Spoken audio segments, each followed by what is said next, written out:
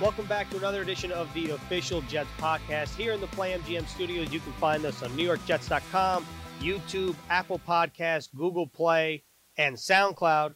Brian Baldinger in the house. Thank you very much, Baldy. Nice to be here. Nice to be here with you guys. The T-shirt, the Baldy's Breakdown. Baldy's Breakdown's right here. It's a movement. It's a worldwide movement. It is a movement. Yeah. How can other people wear the merch that Baldy is? Well, I mean, you can get yourself T-shirts and headbands and coffee mugs right from Karsten Creations. Coffee mugs. Yeah, I mean, some people they just want to decorate their desk. I love the headband. Yeah, I'm with you. I like the headbands too. All right, Baldy. So you go inside the film, inside the game. I want to go inside the breakdown. Yeah. So can you take us through your routine of how you watch the games and what plays you choose to put out there? If I can get to NFL films on Sunday night, I'll start Sunday night. But if I'm traveling back from San Francisco or L.A. or wherever, might not be till Monday morning. But I start Monday morning at around 6 in the morning. I just start going through games, Ethan. I just start watching games. What jumps out? I don't really to look at statistics. I might know the final score, but I don't even look at the stats. I just want to see who played well, why plays worked, why they didn't work, what impresses me about a team or doesn't impress me about a team. I'm just going to get a feel by watching 11 guys unite on one side of the ball, how they compete, who's playing hard, who keeps showing up, and then kind of going from there. And that's kind of how I do it. And I'll start making some notes about a particular team, what I like, what I don't like. And I literally try to go through as many games as I can all day Monday and all day Tuesday. I think what fans really appreciate here, Greens, is this guy has so much enthusiasm and passion for the game. You truly enjoy getting into the film room because I don't even know if everybody knows this, that on Sundays you're typically doing national radio. Yeah, I do national games every Sunday. I do college games on Saturday. Right. So Monday morning you start up. How do you determine the order you're going to go through? Well, for instance, Kansas City played Baltimore last week. A lot of people would say that was a marquee matchup. Maybe you go there first. Well, I mean, so I fell in love last year with Quentin Nelson, the left guard from the Indianapolis Colts. Sure. I thought he was the best player in the NFL last year. So that's big news. At any position. Like, he was just that dominant. Yeah. And as a 22-year-old rookie. But, and I got to know him, at the Pro Bowl this year. And so, like, it started almost like that. Like, I got to watch the Colts. I got to watch the left guard because he was like pancaking players. So then I was having fun. It's entertainment, right? So I'm talking about, man, all I want is some flapjacks for breakfast on Monday morning. I got to watch Q to get my pancakes, and then the fans started kind of buying it. So then, like, it became like this thing. I got to watch Q, and then I live in Philadelphia. What are the Eagles doing? Winning or losing? How are they doing it? And so there is a little bit of a pecking order, but it could be like there's certain teams right now that I just am so like watching, let's say Patrick Mahomes. Yeah. Like, you have to watch it because are we watching like Willie Mays as a 23-year-old kid? Are we watching the best player in the league this early? Are we watching, who are we watching here? Like, there's nobody else there's no comps of what he's doing, and it's every week. It doesn't matter what the teams do. So then you go, and I did 3 years of Patrick Mahomes at Texas Tech. I did a lot of his games down there. So I kind of knew him. And now to see him just flourish like this, it's just so darn entertaining. When did you decide to take this to social media with hashtag Baldy's Breakdowns? Because 5 years ago, I don't think it wasn't. This phenomenon was around. So I've been announcing games at Fox for 12 years on television. I started doing radio 10 years ago, so almost 25 years as an analyst every Sunday. And, I'm up there in the booth. If you're doing TV, you have maybe 12 seconds to describe a play, right? And typically it's either the quarterback or the receiver or the defensive back. There's not a whole lot. Maybe you can watch the offensive line on a replay or something, but there's just so many things going on. And so then you listen to the analysis or the reporters or read the papers the next day. And I just felt like there was a big missing chunk of what fans weren't getting. So I just thought, I'd be watching these games, 5 o'clock in the morning, getting ready for different shows, the NFL Network. And I'm like, I'm not going to be able to show, I don't know, Jamal Adams blowing up this play. I'm not going to be able to show, how Coleccio Assembly pulled and led Le'Veon Bell through the hole. I'm not going to be able to. So I thought people need to see a lot of players that they never hear about on Sunday. Do you enjoy the players' reaction to this? Because once this started getting popular and taking off, the guys, this new generation, Green's generation, who live and die by social media, they follow this stuff. You're right. They see all the retweets, and then you have picked up so much respect from the younger dudes in the NFL. I remember last year vividly, we're in Chicago, you're calling the game, you're like, where's Jamal? I got to find Jamal. Yeah. Because he would take a look at the way you broke It's unbelievable. So I was told by a pretty prominent Fox director a long time ago when I first started. He told me, look, get to know the top 10 players in every team, because that's who you're going to spend most of Sunday talking about. And he was right. So I always went to training camps and, got to meet players when you could, but that was still limited by how many players you could meet. But through social media and through Twitter and some of the outlets that the Baldy breakdowns are on, you can meet a lot of these players that you've never met. Like, I'd never met Jamal Adams until that day in Chicago. Now I feel like we're best friends. He did film sessions with us. We couldn't kick him out of the room. He didn't want to leave. But you do, when you show players, especially ones that maybe like a Quentin Nelson, who left guards aren't on everybody's Rolodex as to who to watch. But if you can start making people watch the left guard and why he's so good, like you sort of grow somebody's intelligence about the game and how they watch a game. And the players appreciate it. They really do. And if I say something about Luke Kuechly, good or bad, within, I'm telling you, 10 minutes, he's already watched it and retweeted and commented. I think a lot of people respect somebody saying, I know what I know, and I also know what I don't know. I think there are a lot of people who watch the game on Sundays and say, this guy should have done this guy should have done that. You go into the lab, and you are a former player. You understand the schemes. You understand the concepts. You understand how coordinators are trying to attack and what is happening out there on the field in great detail.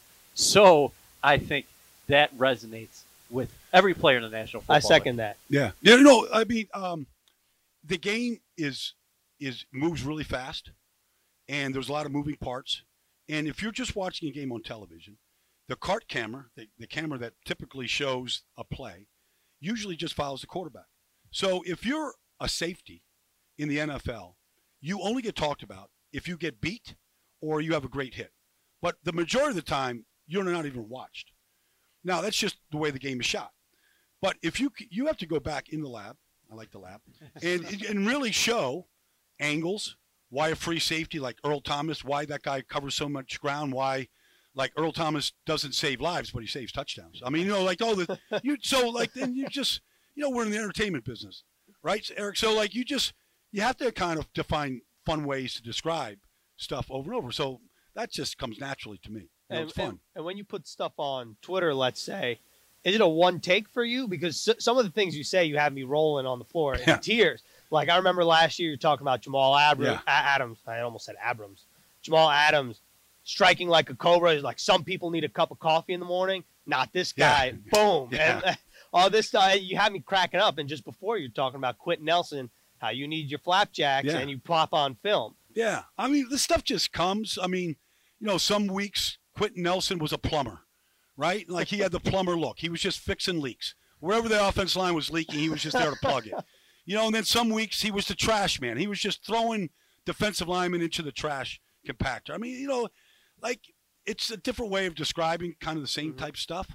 But I think players are entertained by it. Like, these players come up to me now. Right. They know, like, I met Jadeveon Clowney for the first time 2 weeks ago in Pittsburgh. He's with Seattle now. Pittsburgh. And, and there was a time last year where legitimately for the first 12 or 13 weeks of the season, he was an MVP candidate of the league defensively. He was playing at that level.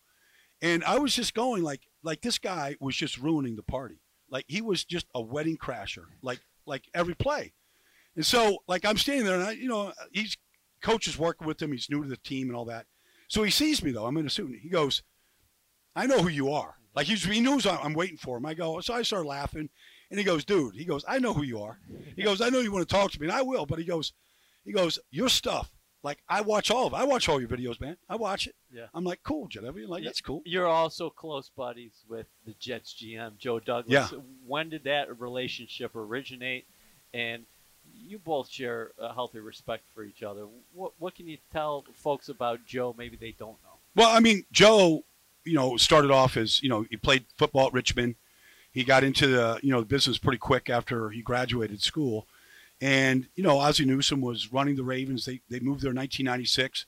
I remember I was so fascinated by their first draft in 1996. They drafted Jonathan Ogden and Ray Lewis in the first round. Okay, I mean, Now, nobody knew in 1996 that they were going to both be Hall of Fame players, right? Yeah. But I remember, I was just getting started in 1996. So and I remember Joe started in 2000. Yep. So, but what happened was, I went down to Baltimore just to watch their minicamp, just to watch Ray Lewis and Jonathan Ogden. So I just wanted to get to know them. And then I did the Tony Siragusa show in 1997, and then the Ravens hired me in 98, 99, to do the pregame show, the pregame, but preseason games on TV. Yeah. So I was I always was kind of a part of the organization. So I knew Brian Billick and Ozzie, and then, then you start to meet some of the scouts. So Joe's down there, and then my buddy Andy Weidel went to work there.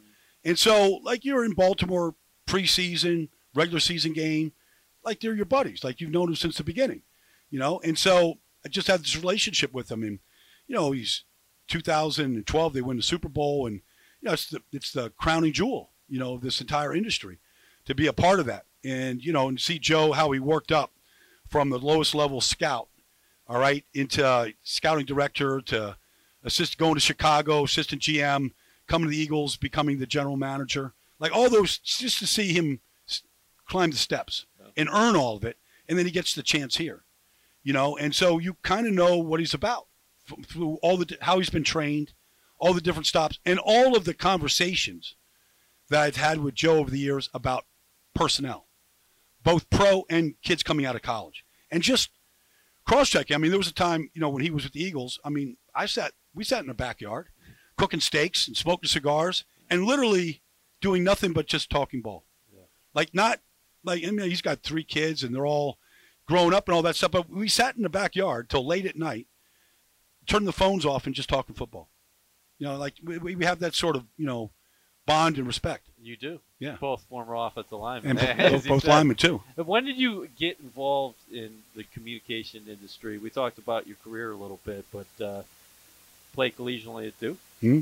You were in the NFL for a little bit. And then when did you make the transition? So I was in my 12th year. I was in Philly, and I had a former teammate of mine, this quarterback, Tom Ramsey, said that Craig James, who was at ESPN at the time, pretty big guy in the college game day for him, he was starting a broadcast school for active players. So it was were you always good with the media when you were? I was good with the media. Yeah. I never, win or lose, played well, played bad. You were a go-to guy in there. I'll tell you what I know. Yeah. I wasn't shy about it. I enjoyed talking to the media. And I had a Monday night show for a while, from different cities, whatever. But so I went to this broadcast school, and it was for current players. So I was still active, trying to play another year. And Mike Golick was there, and Merrill Hodge was there. It was, it was all these guys that we all started together. And we went to school, and the light just went on. I didn't know how to really do it, but I started my radio show. I started doing pregame shows in Philly, and then but I wanted to do games, and I got a chance in 1997 with Fox to do games over in Europe, NFL Europe. Me and Kurt Menefee started over there, sure. And then they ended up. I did college football the first year, and second year, me and Kurt Menefee were the 6th crew at Fox. We started doing games and worked up to Joe Buck and Dick Stockton and, Kenny Albert and all the guys there for a dozen years. It was great. You know what I like a lot, Baldy? I like, I don't know when you decided to do this, but when you took Baldy breakdowns off of football, because sometimes you're in somewhere extravagant and warm weather and you still do the Baldy breakdown. I think it's hilarious. Yeah, well, I do. It's all tongue in cheek, right? Yeah. So it's I go to Costa Rica every year, I go to Hawaii every year. So, I'm a traveler. So I've been to 66 countries, 66? 66 countries. I was in Poland this summer. So if you're, if you're looking, if you're in Costa Rica and it's just a great surf day, people need to know the surf day, the surf conditions, and just how somebody's inside that barrel and coming out of it. right? EA, like, I mean, people need to see that. There's some poignant stories too. Like, yes, it can't, like anybody. You went to Poland and you're taking it to social media and telling people how impactful that was on you to see a concentration camp. Yeah. Oh yeah. I mean, when you see, all these what happened, and you see the level of evil, like it, people need to know just how evil it was,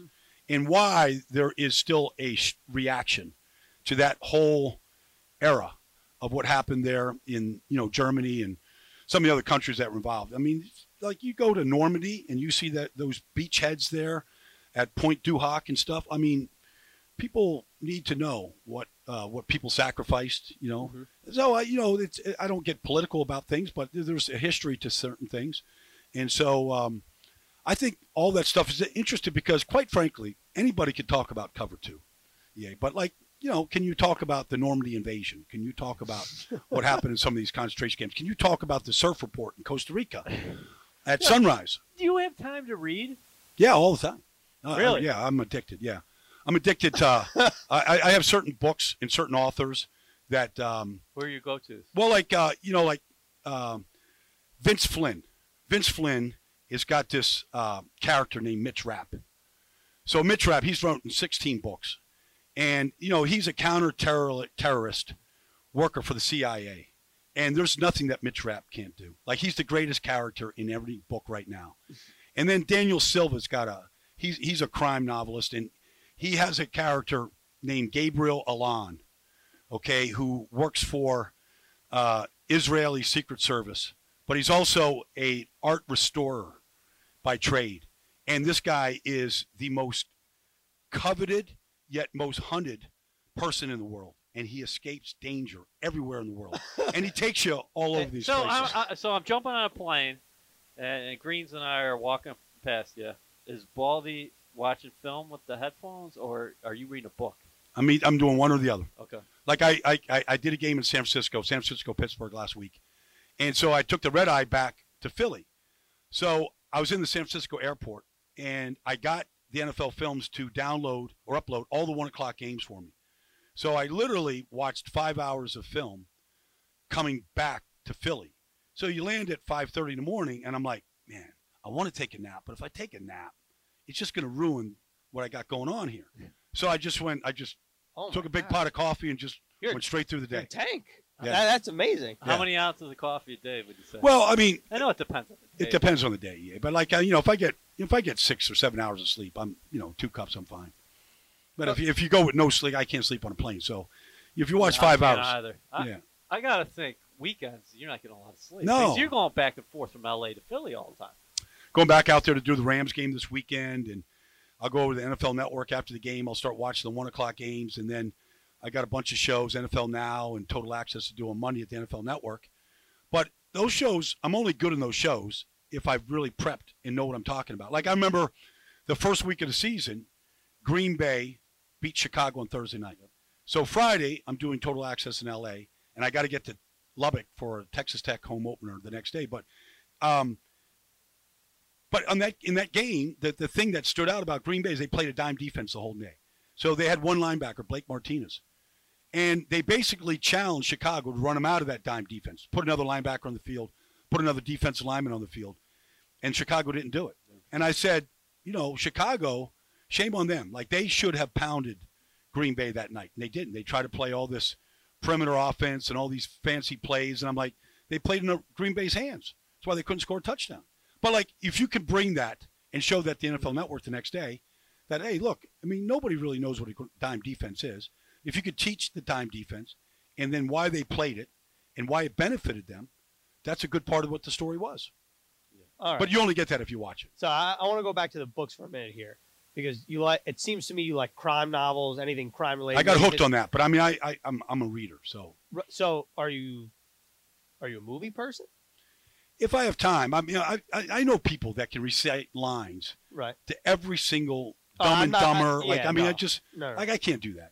No, but like, do you enjoy crime movies similar to the books? But the books are always better.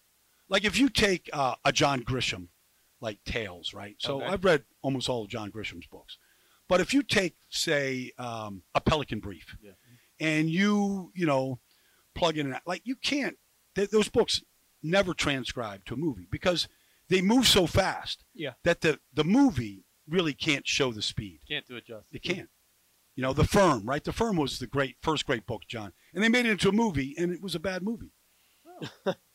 I enjoyed The Firm, but I didn't read the book. Yeah. See, the book, there's very few movies that are better than the books. Like Jaws the movie is better than Peter Benchley's Jaws the book. Okay. But that's one of the few. So somebody recently told me that American Psycho the movie better than the book, but I've never read the book. He keeps on bringing up American Psycho. This is the first time I've seen it. Yeah. No, I mean, like, if you've never seen the movie before and it's fresh in your mind. Yeah. It's fresh in your mind. All right, so folks see it on TV, and you know, for those of watching at home, everybody asks about the finger. What's the story behind the body? Is there something wrong? No, not Yeah, at all. sure. What, we all got the same hand. Yeah, you I know? mean, like some. What's the story? Well, I still have 10 fingers. You know, I mean, this thing. The pinky. The Baldy's pinky. I mean, look, it is. Hashtag. It is world famous. Yes. People do want to see the pinky. They want pictures with it. They want to see it. They want to try to fix it. It happened in training camp when I was with the Cowboys, my second year with the Cowboys, so I'd been on the team. We were a team that was dominated by our defensive line. Randy White, Too Tall Jones, Harvey Martin. We were dominated by our defensive line. So in the locker room, they dominated the team. So it ran through them. So when this got jerked, like I got this hand caught in Randy White's jersey, and it got ripped out. Yeah. So the finger was dangling, and I screamed. Like, I mean, the defensive line thought I screamed like a little schoolgirl, you know, that got kicked. But I mean, you know, that's fair. So, anyways, but I'd still be screaming. They went and they taped it together, you know, and I went back out to practice, and I taped it like that for the rest of my career. Now, when I walked into the cafeteria after practice, there was a defensive line in the front row as you come down the steps to the cafeteria to get your food. And as they saw me, they stood up in unison, and they all went, wah, wah, like they imitated me on the field. And so I felt like, oh, God, here I go. I'm getting abused. And then, like, in unison, they all held up their hands, and they all had crooked fingers. And they're like, Baldy, we just want to let you know, join the club, you know? And so I'm like, all right, I joined the club that day. So you were part of the fraternity? I joined the fraternity just like that. You decided right there in Dallas that you were never going to be the same. This was part of who you were. I mean, you know, look, you're a young guy. You're in your second year. Yeah. You haven't really done anything. And the defensive line is sort of taking you into their fraternity. That's a big deal for a young player. Now, it's a little bit different now. There was a lot of hazing back then. There was a rights to becoming a veteran. But no aspirations to try to fix it? Or it's just too lost of a cause at this point? So, Ethan, here's the deal. Is like there are a lot of people, like, for example, I used to play in this I was playing a winter basketball league with Roger Staubach. We were in the same team. About hoops, yeah. So I remember Roger has a finger just like mine. Mm-hmm. It's on his other hand. It wasn't on his throwing hand. So Roger was he was a great athlete, but he loved basketball. Like he was a ball hog, you know, quite frankly. So you know, he loved to shoot. And so one year we were friends and we were teammates. Of course, this the quarterback's got to put it up all the time. It's a quarterback, and I mean they're all the same. So I remember one year we were like looking at each other's fingers, and he goes, "I'm getting mine fixed, Baldy." I'm like, "Get out of here! You can't fix that." He goes, "No, I'm going in there. I'm getting it fixed." My wife has like been on me about it. You got to get it fixed. You're a public figure. You wear these suits. You look stupid. Like, so he goes to get this thing operated on, and they put it in a splint, and they said, "Okay, nothing for 6 weeks." Well, telling Roger to do nothing for 6 weeks is impossible. So the next week, the week after, he's out there with the splint on his finger, and the ball hits the splint. The splint flies off. The finger goes back to where it was, and it was like, I knew it was a worthless cause. So when I saw Starbuck, he couldn't get his fix. I'm like, I ain't going to get mine fixed. All right. So we started off talking about wardrobes here in the Baldy Breakdown T-shirt, but we've added Ethan Greenberg to the Sax crew. Oh, yeah, it's true. He met on Team Sax. He's on Team Sax. Is that right? Yeah. Billy Wynn. We went in the city you did? the other day. Yeah. Oh, wow. No kidding. Yeah. So Ethan's I'm going there for a fitting on Friday. Yeah. All right. Like, I'm telling you this. I've worn a lot of tailored suits for a long time, even since I played, and all the way through my television career. And then I met Bill Wynn at Sax and Big Daddy and the whole group. And I wear these suits now. I swear it's the most unbelievable thing. everywhere I go, I get stopped. Like in fact, I ran into, it doesn't really matter. At the NFL Network, there's nobody that can come close to dressing like me. Nobody's suits look as good as mine do. And it's now the players on the field Sundays or Saturdays. They come up and they're like, dude, like, do you have any suits that don't or that just aren't like you look great in every suit? You know you got it going on again. When players, because players, every player is a fashion police. Yeah, oh yeah. Right? I mean, they get on a plane, you get on a plane with them, you're taking a trip. Oh. Like if the fashion police are out. Yeah. I mean, there's chicken wings and there's fashion police on every flight I've ever been on, right? God. So, like, everybody is looking at everybody and judging them. And, some guys can dress, and then some guys think they can dress, and they can't. So, I don't have that worry at all anymore. I know that I look good. Yeah, you're going out with confidence.